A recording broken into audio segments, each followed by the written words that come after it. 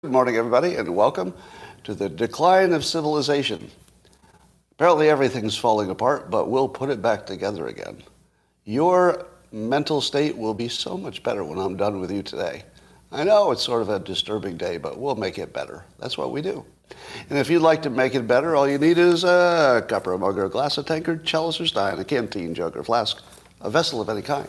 Fill it with your favorite liquid. I like coffee. And join me now for the unparalleled pleasure, the dopamine hit of the day, the thing that makes everything better, including the banking system. You don't believe me? Watch this. We're going to take a sip, and everything will be better. Go. Yeah. Can you feel it? I feel like deposits just went up. And credit quality improved a little bit. It might not show up in the data, but I could feel it. And my lived experience is far more important than your damn data, that's for sure. Well, let's talk about the most important thing that's happening today. If you've seen the news, you know that the Academy Awards happened last night. Yeah, we'll talk about that banking thing too. We'll talk about the banking thing. Got to do that, sure. But the most important thing was that there was a huge award show for people who made movies. Now, I was not aware of this, but did you know that there had been any movies made recently? Did you know that? They're still making movies? Has anybody watched a movie in the past year? I mean, I remember Top Gun, but that's the only one I watched. I didn't watch anything else this year. I can't even name one. I mean, I've heard some names. Oh, there's some Avatar 2 or something. All right. Well, how about that? But the important thing is that people of color won a lot of awards. And that is far more important than any other theme. And my favorite is that my favorite actress on the entire planet won, I guess, the big Academy Award for Best Actress, Michelle Yeoh. Am I the only one who has her way before she won this? She has always been my number one favorite actress on the entire planet. I just love anything she does. She's just so good. Yeah, I'll watch anything she's in. Like as soon as I hear she's in it, it's like, all right, I'm in. I'll watch that. So I'm pretty happy that my favorite actress in the entire planet won. So that's good. And then what does the press do to totally reduce her accomplishment? They report that she is the first person who openly identifies as Asian to win. She's the first one to openly identify as Asian to win. Could there be anything more demeaning to her accomplishment? She literally just ran the table of every actress on the planet Earth, right?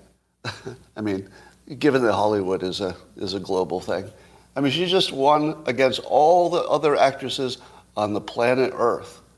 And what do we say about her? Oh, she's the second Asian. I mean, the first one didn't openly identify because in those days you couldn't, but she's the first to openly identify. Like, that's the headline? Seriously, that's the headline. I mean, to me, I would just be pissed. If I won the greatest award you could win in my craft, and all they reported was my ethnicity, like that's the lead, I would be pissed. How about she was just the best one? How about that? How about she was just the best one? Crazy. All right. Well, today, as I've been telling you, is the first day of the Dilbert Reborn series. We'll get to banking next. So Dilbert, as you know, got canceled in the polite world. And disgraced artist Scott Adams, that's what I call myself now. My new name for myself is disgraced cartoonist Scott Adams. So disgraced cartoonist Scott Adams, me, has moved to the Locals platform. It's the only place you'll be able to see Dilbert, the new ones. But the new ones will be called Dilbert Reborn, and it will continue daily as it always did. I'll just be self-publishing, self-syndicating through the Locals platform. And If you went to Dilbert.com today, where it has always been running until now, you'll see a redirect to the Locals platform. So just go to Dilbert.com and click the Locals button for, well, it'll say Dilbert Reborn. Just follow that if you want to sign up. It's a subscription service. Now, I was worried a little bit that something might go wrong because I had 2 points of, possible going wrong. One was that the Dilbert.com site wouldn't show the redirect because we weren't sure that technically what we did would work on the first try. And then I was worried that there might be too much traffic or there'd be a problem on the receiving side if the Locals platform got overwhelmed. But I'm happy to say we did not have a problem with one of those systems. Both of them didn't work. So Dilbert.com was not redirecting anywhere when I woke up, and the local system was not taking new subscribers. So the most important day of my life went completely wrong. So nobody actually signed up for a little while, but it looks like it's fixed. So when people woke up, it was the waking up part that I had to wait for. When people woke up on both sides, quickly fixed. So now we've got both sides working, and everything's back online. But I want to talk about a larger theme when we get to it. Let's talk about Silicon Valley Bank. The first question you want to know, since I'm going to be talking about this bank, is, Scott, how much money did you have in that bank, Silicon Valley Bank? And I would like to give you one definitive answer to that question. I'm not the guy who puts any money in the 19th largest bank. Any questions? I have a degree in economics, an MBA, and I worked in banking for years. I'm not going to put my money in the 19th biggest bank. I'm sorry. That was a mistake. Every person who put their money in the 19th biggest bank in today's environment, they were taking on a little bit of a risk, seems to me.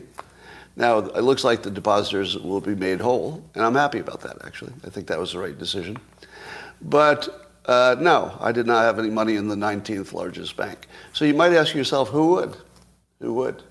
But part of the business model of that bank was I think they would offer, discounts on your mortgage if you had your business there and also your personal there. And sometimes the venture capitalists would recommend it because there was some kind of, collective benefit from, having all your business in one place. So it was a combination of, unique special benefits that one bank in that one situation had, and not something that is common. But what is common, if I take the approach that apparently so here's one take on it. So there are a number of people have different filters on this or frames. So each of these are true, but they're not the whole story, right?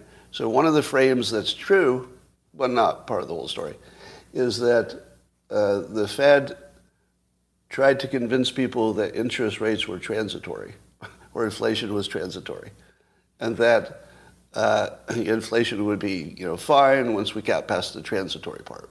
Now, if you believe that, and you thought, oh, okay, then you'd probably think interest rates wouldn't go up that much. And then you would make a huge purchase of fixed-rate government instruments that paid a very little interest, but that's all you needed at the time. The only thing that would get you in trouble is if the rest of the world raised its interest rates while you were locked in at this tiny, tiny little 1-point-something rate. And then you'd be underwater. So that's what happened. But there is some notion that there might be a lot of other banks that did the same thing. That doesn't mean everything else about the other banks is similar, so they might not have the same structural problems in terms of what percentage of their deposits are over 250,000 and therefore uninsured, that sort of thing. So there are all kinds of other differences, but there is a general problem that there might be a bunch of banks that locked into low interest rate stuff because they believe the Fed. So apparently listening to Janet Yellen would crush your bank if you just believed what she said. Now, I think that's just one frame. I don't think that's the one I would prefer. I don't think that's the window I'm going to be looking through exactly. To me, it looks like a combination of complexity, meaning there was something about their bank that was different than others, and there were other dynamics. There was, the general flow of capital, et cetera. But also there seemed to be some incompetence. Would you agree? It seems to be there's an incompetence problem. And have you noticed that there's a general incompetence problem just everywhere? Have you tried to get customer service help since the pandemic? Something changed. Something changed. Before the pandemic, we always complained about customer service, but at least the person on the other end knew their job.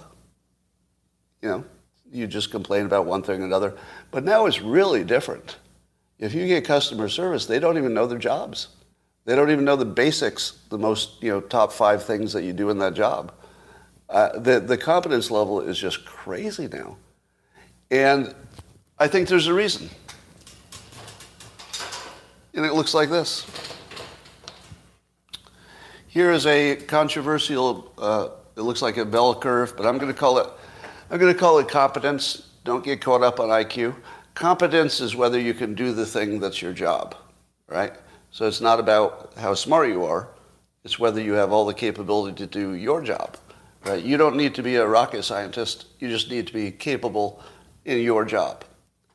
And I would say that for most of history, you had some people who basically couldn't do anything. They were just the lowest capability for whatever reason. They might be not as smart. They might be on drugs. For whatever reason, they just were not capable. Maybe mental insanity. And most people were in this, big normal phase. Like everybody could sort of do their own job. Everybody could figure out how to get a mortgage if they needed it. You could figure out the basics of life, how to buy a car.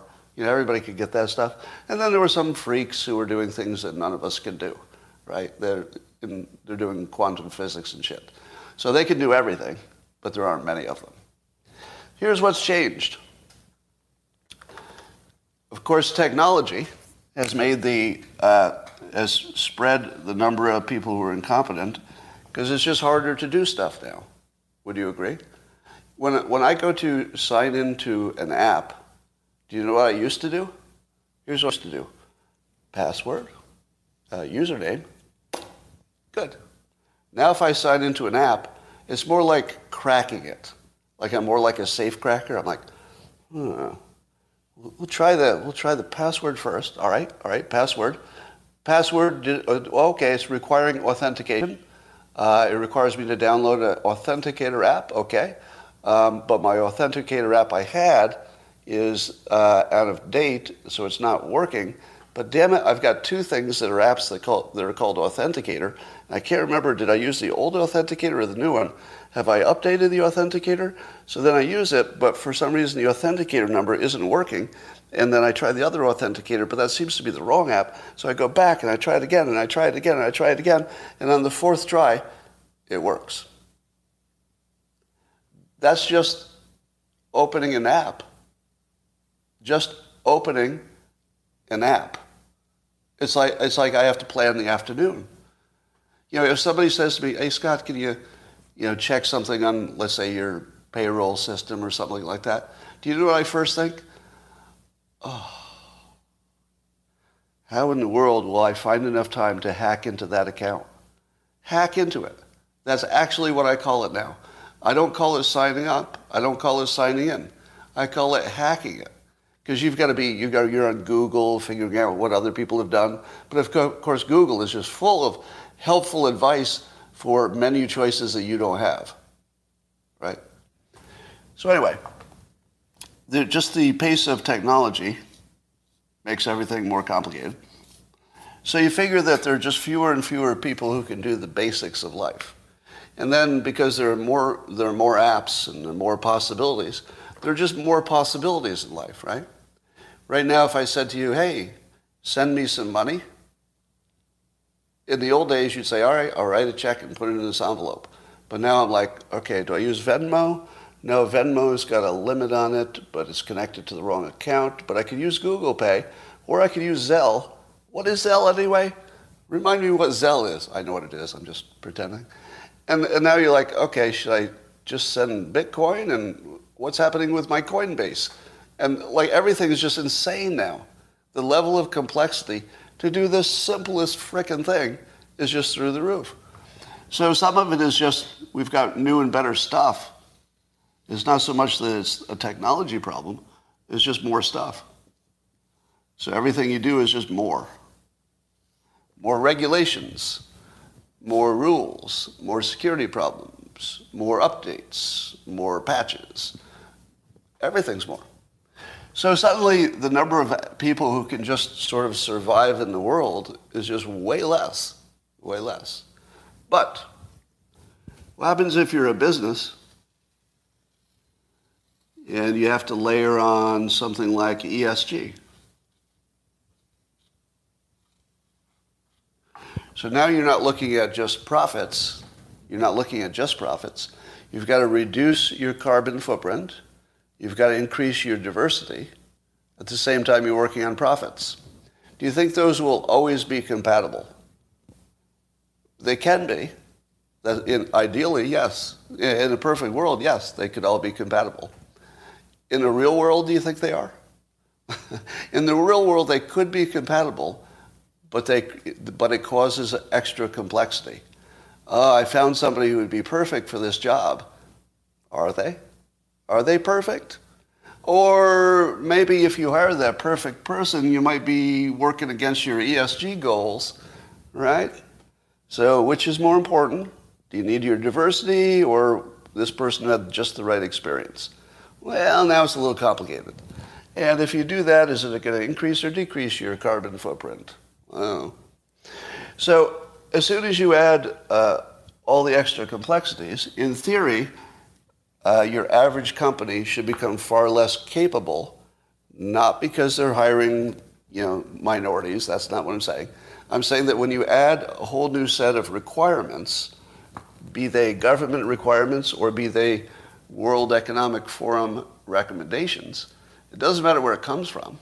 You can make it up yourself. But if you add a whole layer of other priorities to fight with your current priorities, you should expect far less capability, right?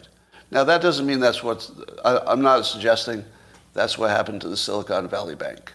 That's sort of a right-leaning, I would say that's more of a political attack. But take the politics out of it.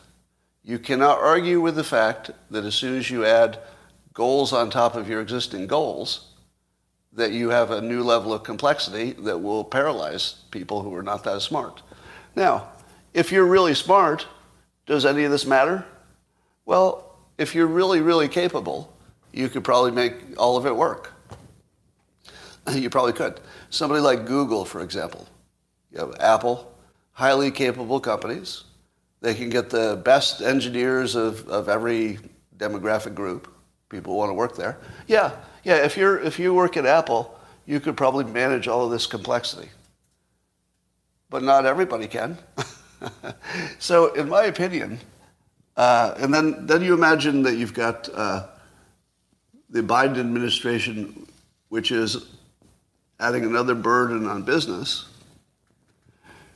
So remember, did you see Kevin O'Leary talking about some states are uninvestable?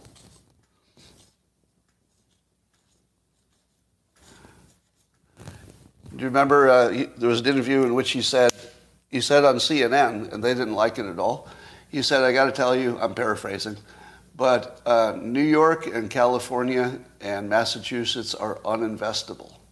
Uninvestable. He will not open a business there because the business climate, because of Democrat policies, basically, makes the taxes too high and the regulations impossible, and it doesn't make sense. There are actually states in the United States you can't invest in if you're paying attention. Amazing. Like, how did we get there? Now, I'm sure that's, the regulations. Regulations, taxes.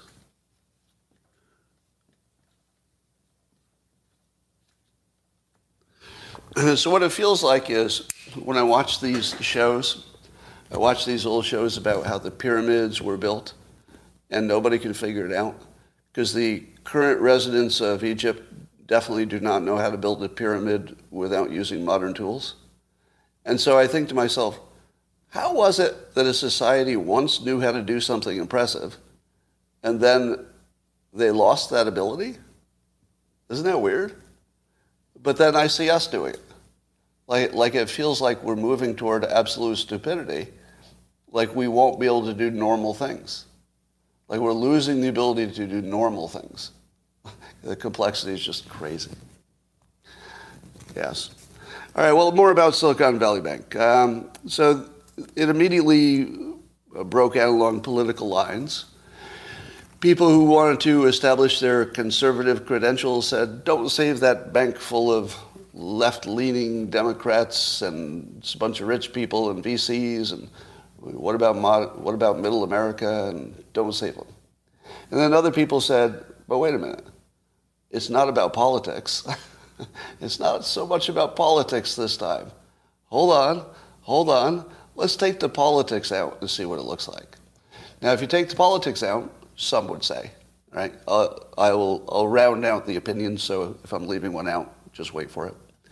So some would say, no, it's more about if people see this one bank fail, it might cause a run on the other banks. So it's really not even about this bank. If you're focusing on what's happening on this bank, you're missing the bigger picture. But then other people say, who's telling us that? The people who have deposits in that bank? Seems like a coincidence that the people you would imagine are most likely to have money in that bank are also in favor of saving it. Venture capitalists.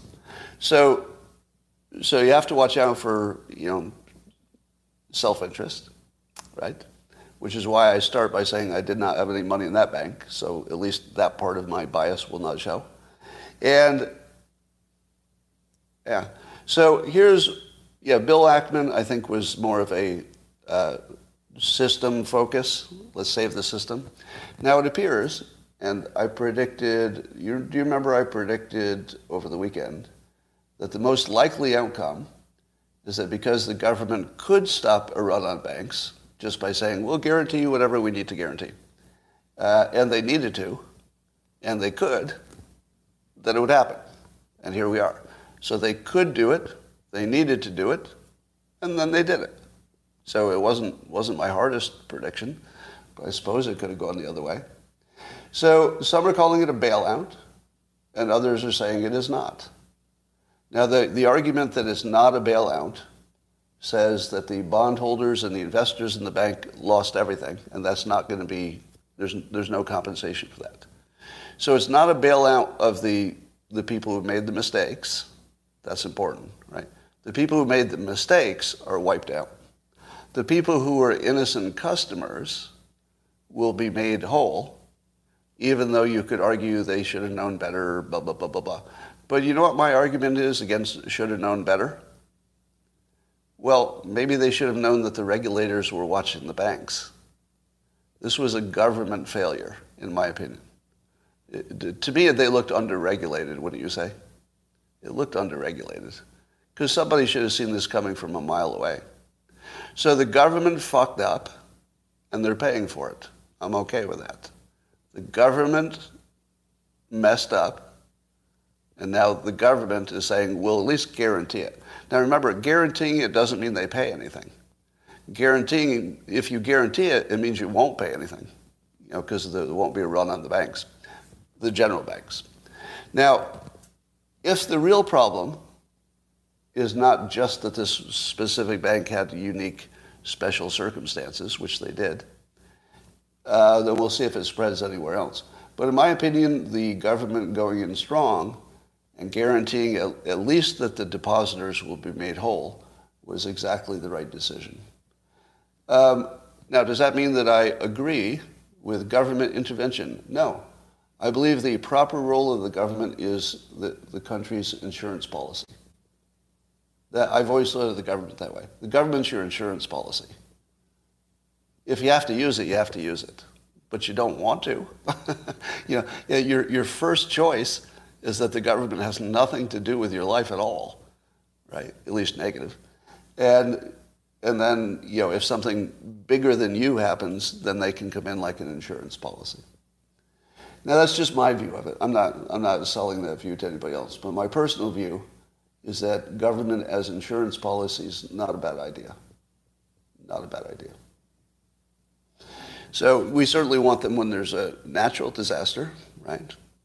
So what's the difference? If there's a natural disaster, we say, send that government in and go fix that. Those are Americans suffering. We're not being political. We don't get political in a hurricane, do we? I guess we do, because we suck. But we don't get as political when there's a natural disaster. That's, at least most of us can turn that off for about 10 minutes. Maybe the politicians can't, but the citizens can. When there's a hurricane, no citizens I've ever heard said don't help them because they're Democrats or Republicans. I've never heard that. So not from citizens. Yeah. And even in East Palestine, I don't think there were good people of any political stripe who didn't want those people helped. That's what I think. Anyway, more about this Silicon Valley Bank.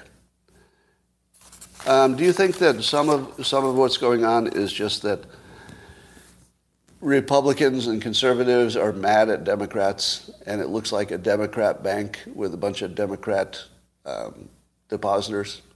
Now, that, of course, is not true. Every bank would have a mix of all kinds of people. They'd have a mix of ethnicities and a mix of political, but probably the way people think of Silicon Valley is a bunch of Democrats. So I would be a little embarrassed for my country if any of that is seeping into this decision. If this is political, we suck, right? This is it's a disaster.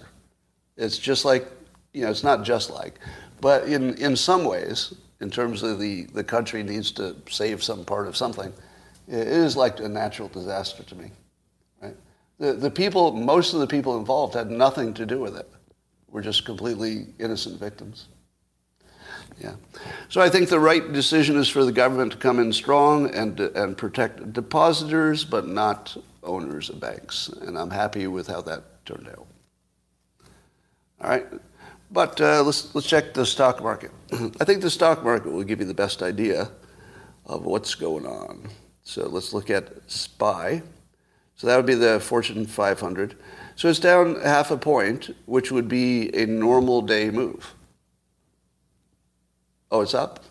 Is my app on? Let's see if I refresh. My app's like 15 minutes late.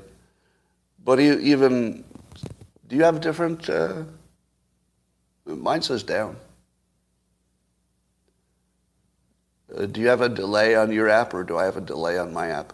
Anyway, the point is, whether it's up or down, it's not up or down much. It's not really more than an ordinary day. And if the stock market is not moving more than an ordinary day, I think we're going to be okay. I think we're going to be okay. Yeah. I'm looking at less than 0.5 point move on something that should have been scary. So it looks like the stock market, the collective wisdom of the crowds, is that we'll be okay.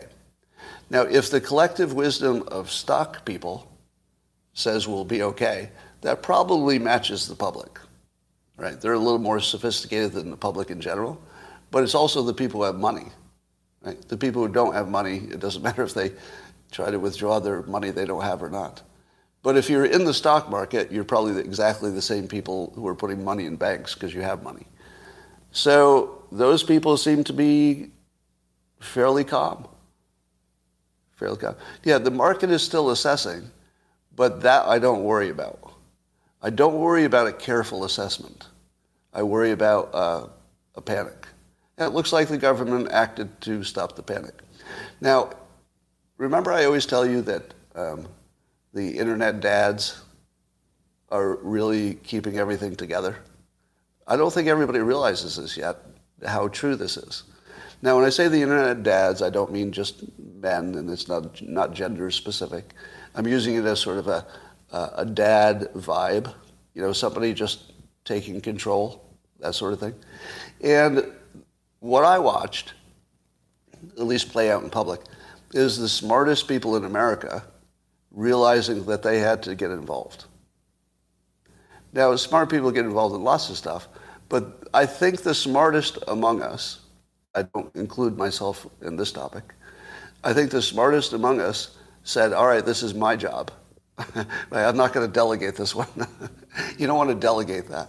And I saw the smartest people just become more visible, and they weighed in with their specific opinions. And I believe that we got a result that would be compatible with, I say, most of the smart dads. I know Vivek Ramaswamy was more, let him fall. So he was sort of outside the mainstream dad mode. But I think dad mode just saved the country. And again, I don't mean just male. I'm using it generically. Yeah, I think dad mode, because those smartest people, well, let me say, I'll be very specific. I tuned into a Spaces, the audio thing on Twitter, and I was listening to famous investor Bill Ackman talking about, where things were, where they're going to go. Now, because he's someone whose opinion on this topic I would trust, because he's right in the center of this business, and he was thinking that we could get through it, that made me think so too, right? So I thought, well, okay, if this internet dad is happy. And then I look at people like David Sachs, who was arguing with Vivek. They were disagreeing quite a bit on this.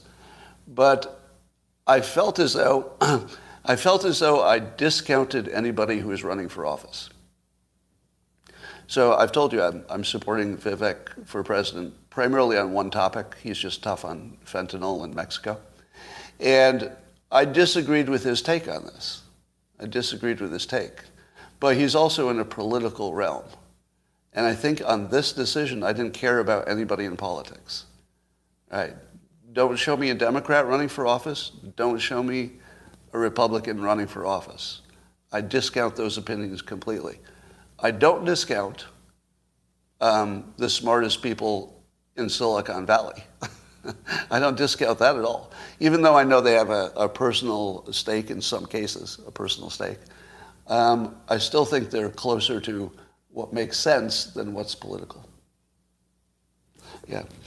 So I always discount politicians for a technical analysis like this. Lots of banks probably have the same problem, so we'll see how this plays out.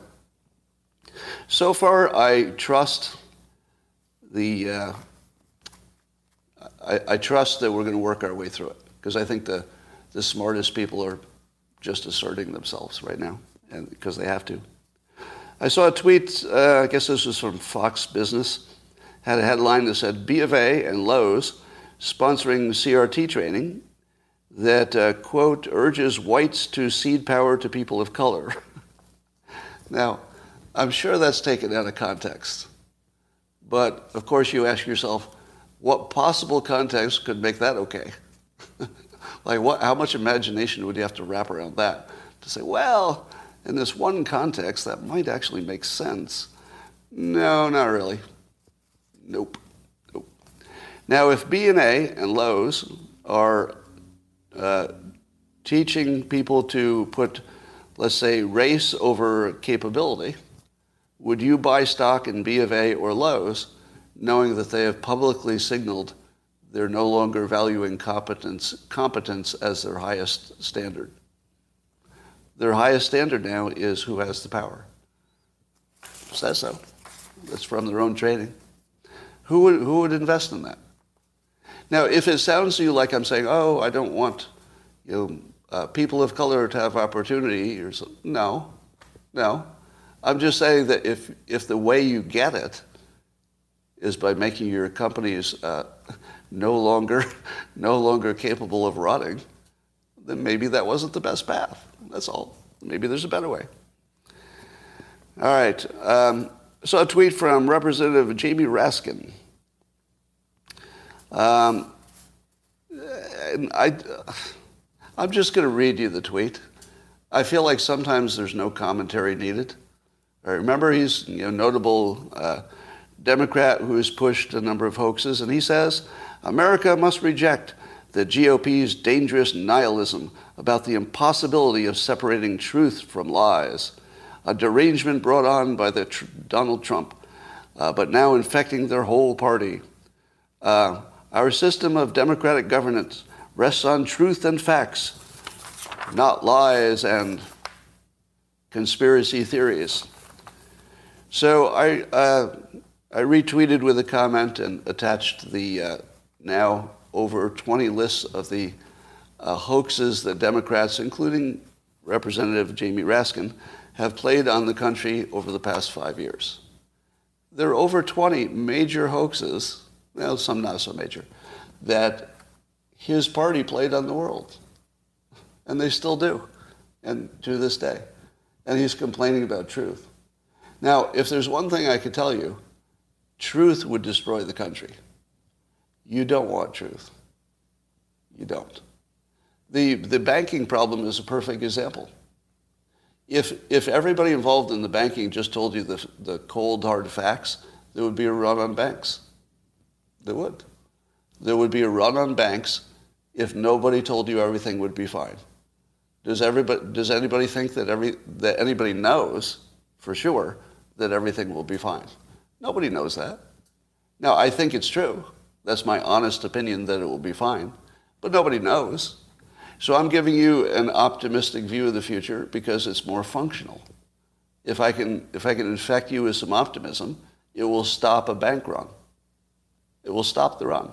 But if I gave you a whole bunch of facts about the stability of the system, and you were unaware that people will be, acting in various heroic ways to try to make sure that those risks don't, become real. So you're not going to see what people would do to fix something, right? Because that's unknown. So if all I did is tell you all the problems with the system, you would go and try to turn your money into gold immediately. But we don't have a world that works on facts, and you don't want one. You do not want a world that works on facts. It has to work on bullshit, right? Bullshit is the only thing that keeps us alive. Now, too much of it, and the wrong kind, seems negative. But you don't want to take away the operating system of society, which is lies, exaggerations, promises you can't keep, optimism that isn't accurate, downplaying the things that are really bad, right? The moment you think that truth is your goal, you're lost. Now, we all prefer truth. If you ask me, I'll say, oh yeah, I'd much rather have the truth. But I'm also not an idiot. I see that most of the world couldn't handle the truth and it would just crash the system. So no, the truth is terrible. You don't want the truth.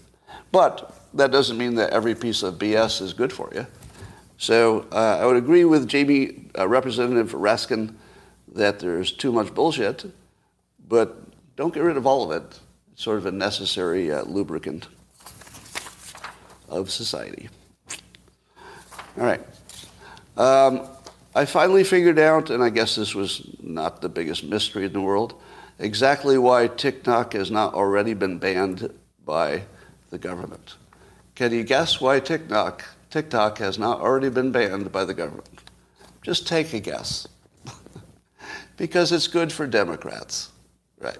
Now, I didn't know that the Democrats were thinking in those terms, but it did seem to me that because of the demographic of TikTok users, young people tend to be Democrat, more likely, that it probably helped them to have that vehicle that they could reach those voters. Now, did you know that 2022 was record turnout for young people of the TikTok using age? Did you know that? Do you think it's related? I don't necessarily think it's related. It might be related to abortion or something like that. But I wonder, did TikTok make people more likely to vote? It can. If you don't think it has the power to do that, you're completely wrong. Yeah, TikTok has the power to change how many people vote. Did you know that? Because it's persuasive. And they can decide what you see and what you don't see. So if they want you to vote, they can make sure that your feed is filled with more things that are political and would encourage you to vote and scare you so you have to vote, right?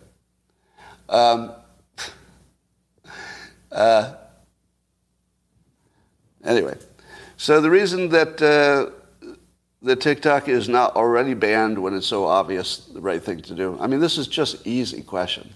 Am I wrong? Banning TikTok is not a hard question. The Chinese government can control what our kids see. They have total control of what they see more of and less of. Even the Chinese children can't use it. They're not allowed. It's too dangerous. All right. But it's because the Democrats are saying directly they don't think they can win races without it. The Democrats, the consultants, et cetera, are saying it directly. Yeah, without TikTok, we'd have trouble winning. So there it is. Your Democrats they've literally preferred China's well-being over yours. That's not exaggeration. Because to the extent that they know that China can influence TikTok, and of course they should know that, it's pretty obvious, and the fact that they want to not change that situation because it's good for them politically, they're not on your side. Hey, nice picture. They're not on your side at all. Anybody who wants to keep TikTok to get elected has favored China's well-being over the United States. I'm not wrong about that. That's exactly what's happening. They've literally favored China's well-being over the United States, so they could get elected. What would be a lower level of ethical behavior? I can't think of one. Can you think of anything that would be less ethical than that? Literally allowing your most dangerous adversaries to have control over the minds of your own children so you could get elected. You would delegate the raising of your children to the Chinese communists so you could get a few votes. That's what the Democrats are doing. I'm not making that up. Let me ask you, is that framing too hyperbolic? Was that hyperbole, or is that a description of fact? That a Democrat will leave the education, to a large degree, of their own children and grandkids. They will risk their own children and grandchildren's so they can get elected. And it's just like some votes. It's not like a lot of votes. Yeah, that's actually happening in the real world, right in front of you, there's nobody hiding it. Just think about remember how I kept saying, why is there no argument for keeping TikTok? Fox News would have on this bipartisan, 2 senators. Oh, here's a Republican who says ban TikTok, and here's a Democrat who says ban TikTok. And then I say, okay, good. Now, I'm very curious to see the opposite side of the argument. So I can't wait until they have a Democrat on who wants to keep TikTok. Have you ever seen one? Anywhere? CNN, MSNBC, Fox News? No. Have you seen an article, Wall Street Journal? Have you seen any Democrat say, I'd like to say that TikTok should remain legal? Nope. Do you know why? They literally can't say it in public. It's the policy of the United States. It's not a state secret. And they're so embarrassed, they can't even say it in public. Do you think they should be embarrassed? Yes. Yes, they should be embarrassed. If you can't even make your argument in public, and I'm not wrong, there is no Democrat who has made an argument for TikTok in public because they can't. It would be thoroughly unethical. What they're doing instead is saying, oh, let's study it until the next election's over. They're going to study it until the election's over. And they're doing that right in front of your face. Right in front of you. Nothing's being hidden here. This is right in front of you. We would like China to be a big part of the next election.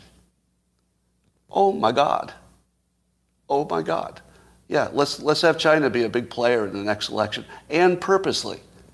Purposely. Now, they're not purposely wanting China to do it, but they're purposely creating the situation which they know gives China tremendous control over the election. Now, here's the question. Do you think China prefers Democrats? What do you think? Do you think they prefer Democrats? Well, you could argue that they don't care. There is an argument that Biden's been tough on them, right? Biden has been tough on China. And the Democrats, even, Schumer, et cetera, are kind of tough on China. So it's not as clear to me that China wants Republicans to win. But what is clear is if they wanted Republicans to win, they could make it happen.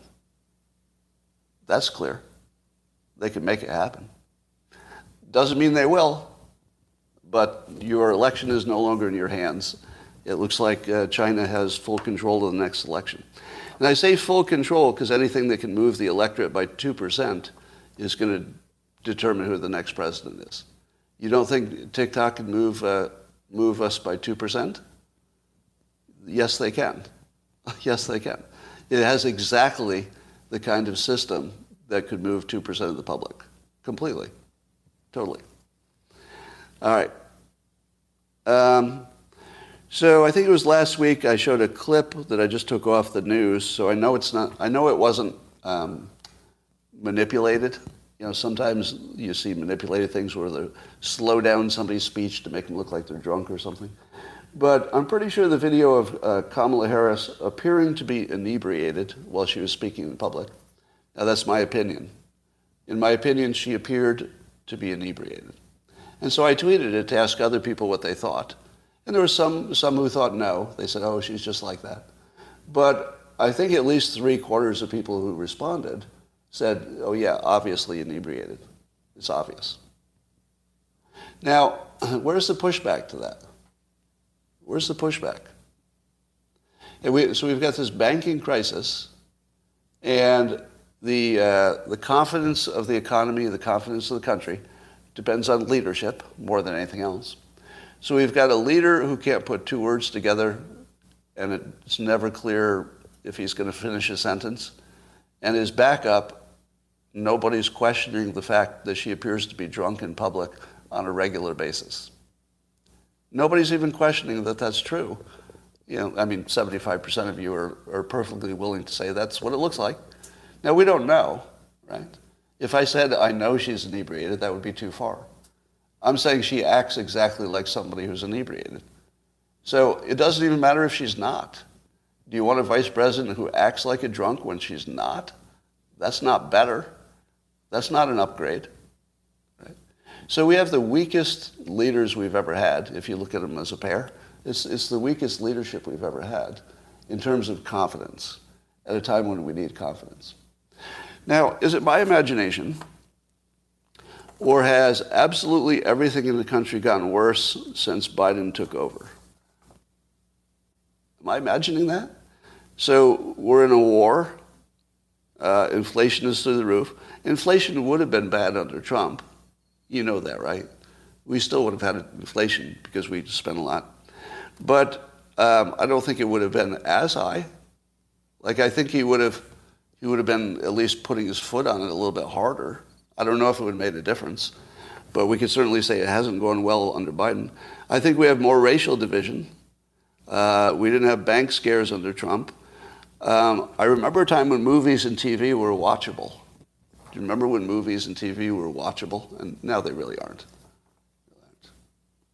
And then, as Kevin O'Leary says, that the blue states have made business just uninvestable. The states are uninvestable. Those are really big things. Those are really big things, and I don't know that they would be worse under Trump. What do you think? Do you think a Trump government would have saved any of these problems? Or maybe at least the Ukraine war? I don't know. He wouldn't change movies, but... So maybe I feel like the country is an alcoholic, and it's been drinking the CRT and the ESG and the DEI juice, and now it's just drunk and incompetent. It just drank all the social media juice. All right, here's a little anecdote, and I want to see if anybody can back up this anecdote. All right. So yesterday I talked to a young person, 17-year-old family member. And the family member said that she had deleted her social media accounts just to see if she'd feel better. In one day of no social media, she reported an immense change in her mood and her enjoyment of life. And she said, I was so productive today, did a whole bunch of things that she wanted to get taken care of, school and other things, and felt really good. It's like, wow, I was so productive. And those days normally would have been sitting in one place, or maybe walking or something, but just scrolling. Like that would be a normal weekend day, would just be scrolling. And maybe you see some people. And by getting rid of her social media, she couldn't stop talking about how how free her brain was. Now, has anybody done that? Has anybody tried that? I guess you wouldn't be here if you had. But do you know anybody who's tried it? Do you know any teens who have gone cold turkey on social media? Because I'm wondering if that needs to start as a trend. I don't know how you start a trend, because if it's not a trend that's on social media, they'll never see it, right? But I feel as if, in the same way that the so-called purebloods were happy they didn't get vaccinated, I wonder if there's going to be a time when the non-social media users look like the best ones to date. I wonder if you'll look more attractive if you're not using social media after a certain amount of time. Imagine you're looking let's say you're a teenage girl, you're looking for a boyfriend. You got two choices and you like them both. One boyfriend lives on social media. The other one deleted all social media. Which one's going to cheat on you? Right? Which one's going to cheat on you? The one that has no social media or the one that uses it constantly? It's easy. Yeah, all things being equal, the person with no social media is the star. Now, suppose you think things might someday go wrong. And then the person you broke up with is still on social media. What kind of BS do they post? Well, it might not be good for you. That's a downside. But the person who has no social media is not going to post anything on social media. Do you think anybody's going to, if you're dating somebody and they see something on social media that maybe you should be doing? How about that? All these girls on social media, I see they're doing X, Y, Z, and I really like that. And then your girlfriend's like, what? Yeah, they're all doing this thing, a certain kind of makeup or whatever. Yeah, you should do that. That doesn't work. That's not a good relationship sort of thing. I saw something on social media, you should be more like that. That actually happens. But somebody who doesn't have social media is just going to say, oh, I like you. I like you. That's about it. So I do think that there's a possibility, because everything goes too far before it comes back, that social media may have reached a point where it's just obviously affecting your mental health, and that the smarter young people are just going to ditch it. Or maybe take time off from it. It might be like a social media diet, like only look at it for an hour a day or something. Because you can't really live without it in the modern world, it seems. I don't think I could. But I could figure out a way to not look at it. It's weird? When my little scandal broke, I'm sure you're all aware of it. When my scandal broke, all I had to do was not look at social media and I felt fine. Did you know that? If I just lived in my house and didn't check my phone or didn't look at any articles about me, it didn't bother me at all. It didn't bother me at all. But social media created this whole artificial world that if I had entered it, I probably would have felt bad. Because there was this whole ugly bubble that started, and I just said, well, I just won't get in there. So there are a whole bunch of notable people who wrote nasty articles about me. Didn't see them. I mean, I saw some headlines sometimes, but I was like, not interested. So, that's where we're at. Let's talk about Pete Buttigieg. Rasmussen poll says, what percent? Half of the country or something doesn't want him. Thinks he should resign because of the East Palestine situation. Here's my problem with Pete Buttigieg. I've always liked him for being smart and for having a consultant background, because it means he can at least understand, complicated stuff. and can figure out solutions, maybe. But the East Palestine situation really showed his biggest weakness. His biggest weakness is he doesn't seem like he has a heart. Of course he does. But in terms of a leadership vibe, Trump showed that he cared, and people believed it. Would you agree? Trump showed empathy by showing up. Right? Showing up is, as you know, in relationships and in work, showing up can be 80% of the solution, right? Or 80% of the message. So showing up is big. But Pete has this problem. He's a little academic and intellectual and a little bit too much of a consultant. I never once felt that Pete Buttigieg cared too much. Did you? Like, I just didn't feel like he cared. And when he said, you have to understand that there are all kinds of train derailments all the time, then I really didn't think he cared. But he does, right? So I'm not mind reading. I'm saying that a leader needs to project empathy, not just have it. He probably has it. I'm not saying he's like a heartless robot, but not everybody can project it. And this was one of those situations where the people needed to know that the people in charge cared. Biden didn't show up. It looks like he didn't care. Buttigieg talked about it like a consultant, which makes you think he doesn't care. Trump showed up. Totally unambiguous. What Trump did left no doubt about what he was trying to communicate. We don't know what's in his heart or his mind, but what he communicated was crystal clear. Crystal clear. I'm going to put my time into this, and my money too. So, yeah, you don't usually think the Secretary of Transportation needs to be a leader, more than a wonk. But there may be more and more situations, especially with any kind of transportation by air or self-driving cars. We have a whole bunch of transportation-related things in the pipeline, the self-driving cars being the biggest one, I think, that you're really going to need some leadership from the transportation area. So I do think he's the wrong person. Now, I don't know if he should resign, but I think we actually need a leader who can convey, the emotions and empathy of leadership. And I don't think he has that gear. I think he's a smart guy. I think he cares. I assume so. He just doesn't project leadership, and I don't think we can do without it.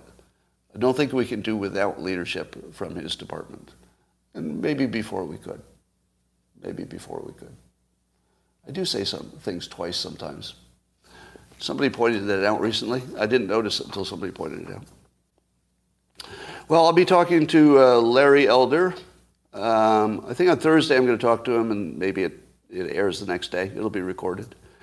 And he retweeted my video in which I reframed race relations, or the race, topic, as, I'll give you the quick view if you want to find the video. It's in my Twitter feed. And it's a quick little micro lesson in which I compared the concepts of race that we're most focusing on, from CRT to reparations to grievances, etc. And then I compared that to all the best practices in self-development or success. And you find out that focusing on the race frame is in direct conflict with all the things that are best practices for your own best life. Best example is that people who teach success tell you that you should have gratitude about whatever is working out. And that gratitude will inspire you and lift you to work harder for the future. So it turns out that gratitude about the current situation, at least, gives you extra energy for doing stuff in the future. Whereas I pointed out that if you're studying slavery in the past and discrimination in the past, how could you possibly have any gratitude for that? It's impossible. And so one of the main tools of success is being removed from black Americans through a system that tells them they should be focused on, the grievances of the past, which are real and should not be forgotten and should be taught. But if everything stayed the way it is, Black America should fall behind farther. Does that make sense? We've developed a system where we're training Black Americans to do all the wrong things for personal success. Focus on the past, work on your grievances, get your reparations, don't do things for other people. They owe you. Why should you do anything for them? They owe you. And how about teaching Black people that being openly racist is fine? Do you realize we did that? That not we, but like the culture. The culture taught Black Americans they can be openly racist against white people and anybody else, and they get a free pass. Now, I don't mind that they have feelings, but if you're doing it openly, you're working against your own success strategy. You've probably seen on social media, there are way too many of them, some video that went viral of some Black American complaining about white people. Now, suppose the complaint is completely accurate. That's not my point. My point is, I would never hire that person. Would you? It has nothing to do with anything except having the wrong mindset for success. I would definitely hire somebody who said all the problems of the past are exactly what they look like. That would just be an accurate, objective view. But if that's what you're leading with, like today, you're leading with your grievance. If your grievance is what you're tweeting, I don't want to work with you. It has nothing to do with your race. It has to do with being infected with a loser philosophy. Right? The only people who win with this backwards-looking ESG, CRT stuff is the people who are signaling their awesomeness. Hey, I'm signaling my awesomeness. And the people who make money selling those courses. That's it. Everybody else is just bullshit. And nobody wants it. That's an exaggeration. I'm sure there are people who want it. So, when I talked to Larry, given that he tweeted that video, he must have at least some compatible thoughts with it. We'll find out how compatible. And the good news is, maybe we could at least get the message to some people in Black America and everywhere else that if you're working on your personal success, the tools of personal success are very accessible, right? It doesn't take, you don't have to take a college course to learn that if you act more with more gratitude, you'll have better result. Right? That doesn't require college. If I tell you, have a good, positive, optimistic frame of what is going to happen, you don't have to go to college to understand that. It's all just available to everybody. If I told you that continuously adding talents to your existing talents is absolutely going to help you in life, do you need to be college educated to understand that? No. Everybody can learn stuff. Everybody can understand that some kinds of skills work well together to make you more valuable, right? So the thing that bugs me the most is that the basic tools for success, everybody who succeeded used the same tools. And it's not being taught to Black Americans. Instead, they're being taught anti-success. How to not be successful. It's not presented that way, but it's very cleanly and clearly a way to keep them second-class citizens. Because they just won't be doing the stuff that works. And the stuff that works is denied to them by, people who may, I don't think anybody intends it, but that's the way it's worked out. Boomer, somebody says. How does that make sense? What does a boomer have to do with it? Does Khan Academy deny them? See, the thing with Khan Academy is that you would have to know that's a good idea. And you'd have to know it exists. But there are not many people who can learn on their own from a video. It's pretty hard to do. So as much as I love Khan Academy, I feel it's better for people who already have some kind of education and are trying to fill in some spots, or they're trying to augment their schooling. What's the incentive if the government is giving you things? Well, Does that question make sense? What's the incentive if the government is giving you things? The government would give me things if I were poor. Do you think that I would prefer that over success? Who in the world prefers getting stuff free from the government versus being rich or being well off? You think some do? I think some do. It's a big world, so there's always somebody who does anything. But I've got a feeling that has more to do with knowing what's possible. Suppose you're just an average person, doesn't matter what ethnicity. You say to this person, here's the deal. If you don't work, we'll give you some social services. You can live in squalor, but you won't have to work. At least you don't have to work. Some people would take that. But if the alternative is, look, you can live in squalor, but here's some set of tools and techniques that if you did these things, pretty much guaranteed to get out of this squalor. Now do you do it? Now suppose I say to you, the government will take care of you, but you have to live in squalor. The alternative is to try to make it the way white people do. I'm speaking the worst possible way. And it's not available to you because of systemic racism. Yeah. So you have a choice of the free stuff, and you don't have to work, but you live in squalor, or you could work really hard, but the system is just so biased against you, it won't help you at all. Right? So I get, I agree with the point that some people can't be helped. But I don't believe that describes an entire class of people. That would be crazy. Everything's about more of the good stuff and less of the bad stuff. There are no absolutes. But there's no way in the world that Black America would fall behind if they used the tools for individual success. There would be just a huge difference in how everything is turning out. Yeah.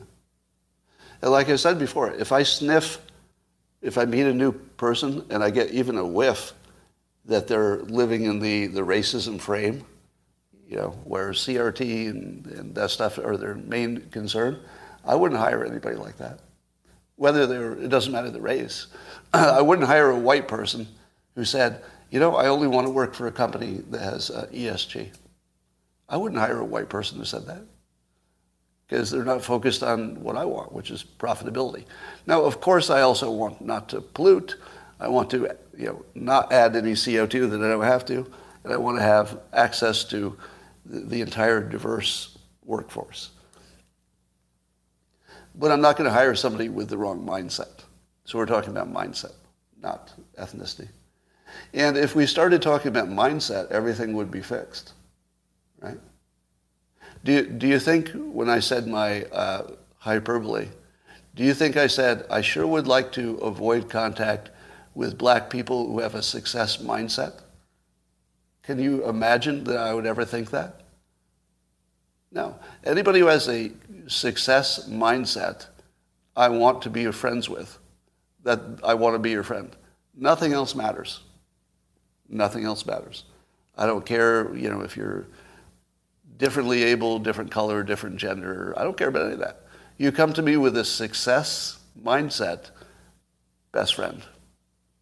And the trouble is that we've denied one group of Americans, Black Americans, somehow the common useful knowledge that everybody else has, and they've been, biased toward a frame on life that guarantees less success. Guarantees less success. As Av Peninsula says, but I'm still a jerk. Did I ever deny that? Did you ever hear me say, well, the one thing I want you to believe is my character is unassailable? I would never say that. I'm pretty self-aware. But you should be self-aware that my public persona does not match my personal persona.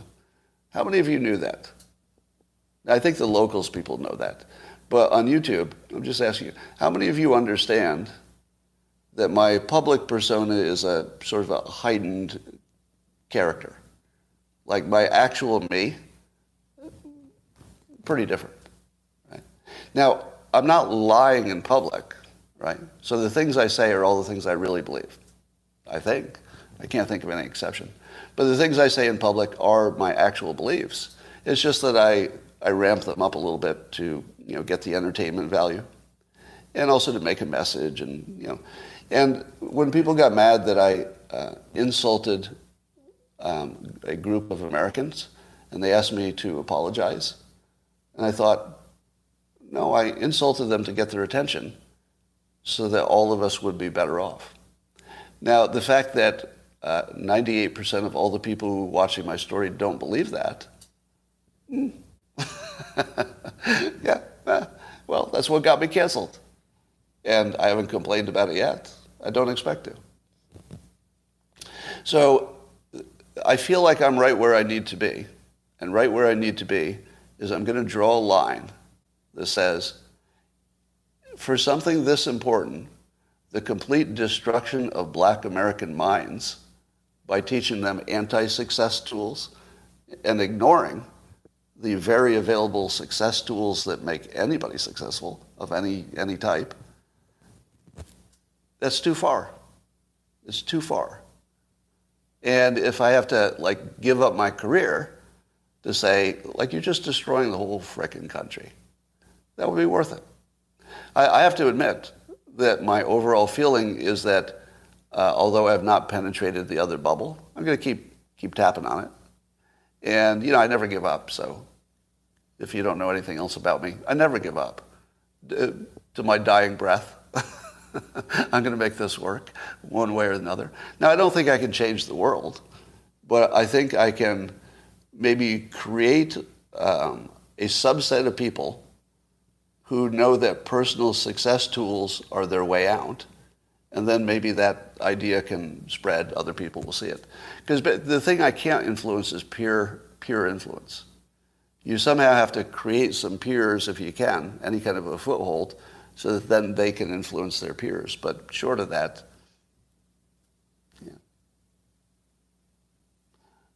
until I get 1 million followers. How many neighbors have I nudged to be rich? Well, I live in a high-end neighborhood now, so they're all doing fine. Elon does not seem anti-CCP enough. Well, he's got a business to run. Yeah. If Musk had no business in China, I think we could be confident his opinion would sound different. But at the moment, he doesn't have options. And I don't think it's the right move to, put him out of business. So in the long run, I would hope that he's looking for alternatives. In the short run, it's just a tough situation to be in. Hang on like a bum with a bologna sandwich. Yeah. Hasn't your YouTube channel increased? Yeah, something like that. But the YouTube channel it's not like a big money maker. It's sort of like doubling $5. At the level that it earns money, a 30% chance doesn't have any impact on my life. Just none. All right. That, ladies and gentlemen, is everything I want to say this morning. I'm going to talk to the locals people a little bit more. Has anything happened? Jared Taylor, I don't know who that is. If you're new to me on YouTube and you like to hear more ideas for improving the world, you should hit that like and subscribe button on YouTube. Locals people told me I should say that. Punch those like and subscribe buttons. I guess that helps me. All right. Thanks, YouTube. I'll talk to you tomorrow.